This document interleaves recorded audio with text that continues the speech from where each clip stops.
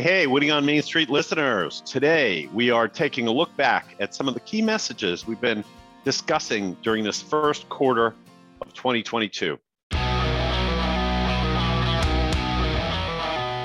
The following is brought to you by Thrive, the end-to-end client experience platform that helps you get the job, manage the job, and get credit.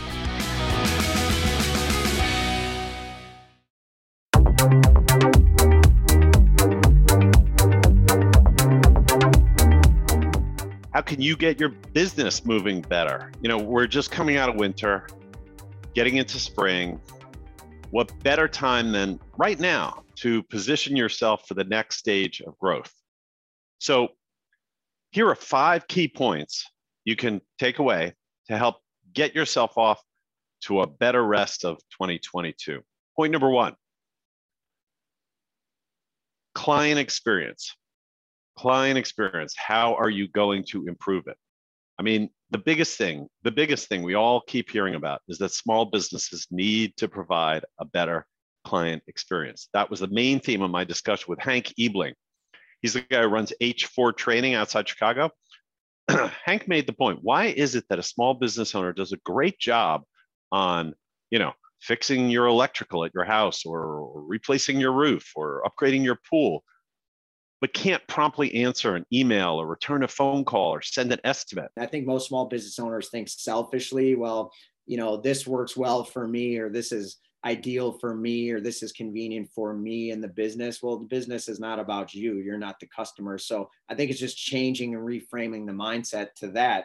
We all know when we are customers elsewhere, how annoying and frustrating things are. So just think about what that could be like for your customers with your business. So I think it's good to maybe do a little self-audit and go through your website, your phone number, everything in your business, and just see what could be pain points for somebody and make it easier or eliminate it.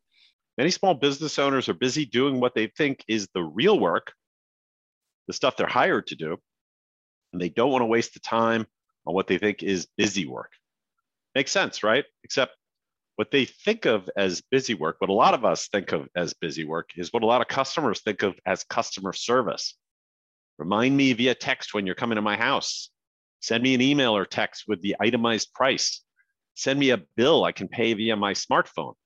This is just standard stuff that we as consumers have all, frankly, been trained to expect. And the point I'm making is you as a small business owner can make this all happen very easily with the right software. It's just table stakes today to running a small business, or really any successful business. Big companies do this super well.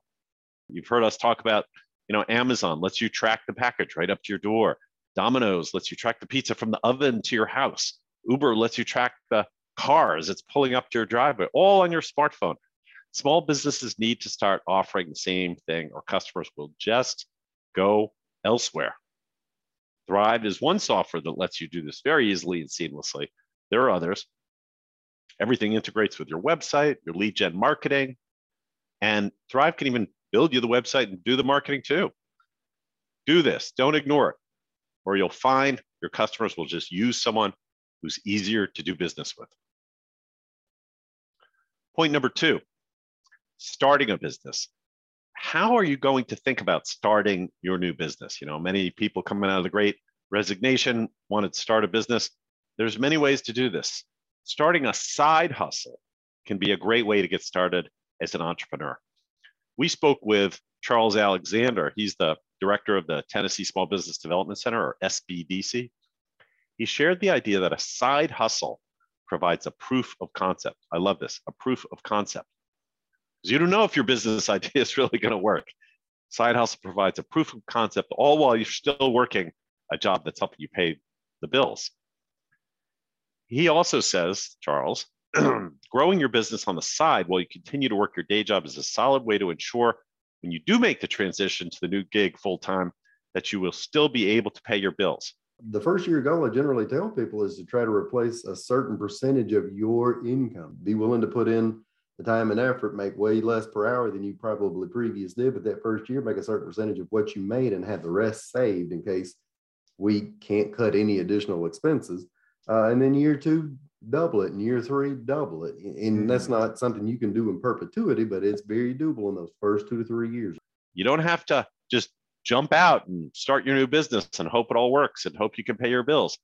Charles's model is you've got a day job, you can start the side hustle, start to replace some income with the side hustle income, then a little more, then a little bit more. He talks about it over a couple of years, but maybe you can do it over a couple of quarters or even over a couple of months. It's just the concept of doing something on the side while you still have your day job to help pay your bills, prove out the concept. And also, it's often just easier to get things started while you still have the day job to sort of keep your income coming in, and that makes you feel busy. It's very tough to start a business when it's just you and the 4 walls looking at a blank sheet of paper. So that's Charles Alexander. Point number 3, launching a business so you're not just buying yourself a job. An all too common pitfall when starting a business, people just end up buying themselves a job. What do I mean by that? We interviewed Corey Harris. He joined us with his business partner, Julie Traxler. They're business coaches at SB Pace in Richmond. People oftentimes just buy themselves a job. They start a business, they work 60, 70, 80 hours a week. They're not doing anything to help improve the business. They're not working on strategy, and they're not working on long-term goals. And the whole concept of firing yourself is to get yourself out of that day-to-day minutia so that you can start focusing on the big picture. But it's a lot of process work, understanding what you do in your business, who does your business, finding those gaps, figuring out all of the things that you're doing that don't add value or that you can outsource. Introduce this concept of firing yourself as a way to get out of the day-to-day operations of the business so you can focus on the bigger picture. Try to fire yourself from all these day job, sort of day-to-day operations of the business that you tend to get mired in. Part of the way you can fire yourself is to automate as many of the trivial tasks as possible. It's like my favorite topic, right? People often overlook this essential step because they don't want to invest the time or resources required to get up and running with software. But what they're overlooking is the compounding effect that comes into play once those systems and processes are in place. You want to have software that can automate the trivial tasks of sending out the reminders and the notifications and the bills and things like that, accepting payments. The more you automate the trivial tasks, the more you can focus on growing the business. So your goal really has to be to focus on the big picture stuff like meeting customers and growing the business and developing new strategies, and not on trivial tasks that could be done, frankly, by software. Point number 4, know your numbers.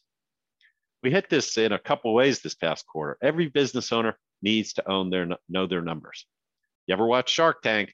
Quickest way an entrepreneur gets fried is when they don't know their numbers, and the sharks can smell that mile coming away.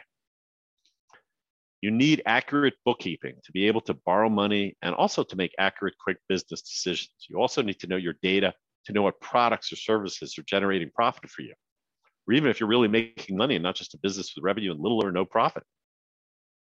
Yeah, that is a real problem. Too many small businesses underprice their services and end up with bad margins that ultimately cause them to fail. The number one cause of business failure is lack of cash flow. They think they're doing okay because money's coming in the door, but it's all really going back out. And after you do your taxes, you realize nothing left to pay yourself. That's why smart business owners have adopted the profit first formula we discussed on the show with Stephen King.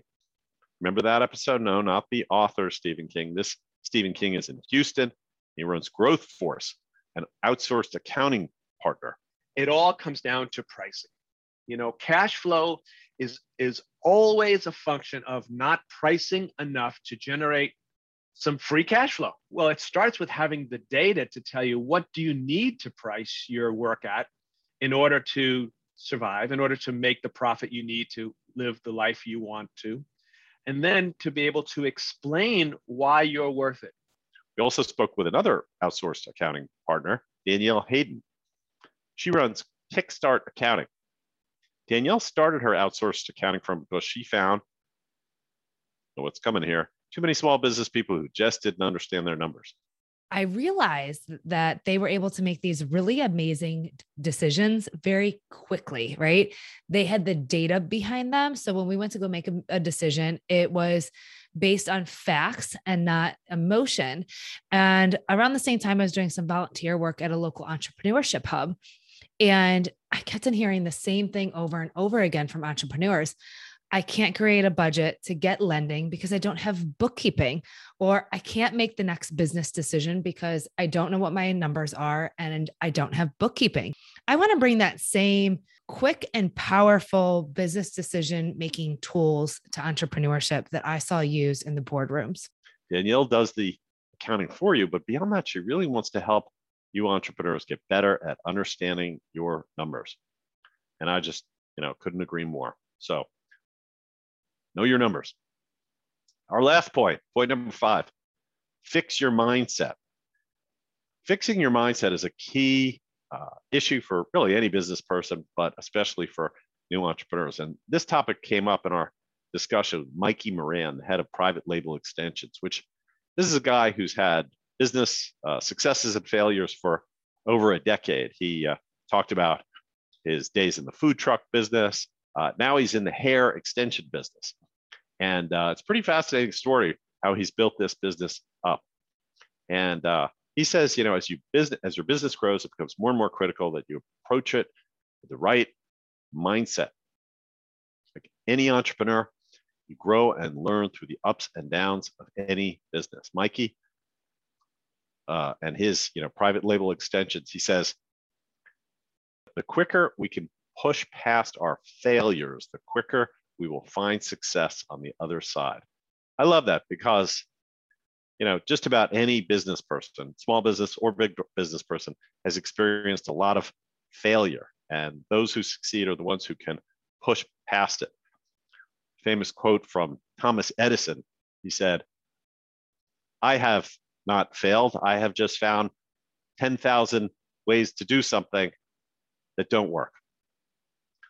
It's just however you want to categorize it. Everybody has to experiment and try things until they get to the right answer. So Mikey says, no matter how great you think you are, there's always somebody better. And as an entrepreneur, you need to be curious, open-minded, and realistic. As an entrepreneur, I say you have to be very curious. You have to be like an investigator in business. You have to kind of really research and see how people are doing things. And you have to be really open-minded and understand that, no matter how great you think you are, there's always somebody better. And it's really important about, figuring out what your weaknesses are and hiring the strengths to be around you. And on this episode, he talks a lot about his partners who can do many of the things that are not his strengths. So Mikey Moran, fixing your mindset. And that's it. Pretty busy Q1, more exciting episodes teed up for Q2. And we hope you enjoyed this podcast. Please, if you did, please give us a 5-star review and tell a friend or colleague to subscribe. Thanks, and see you next week.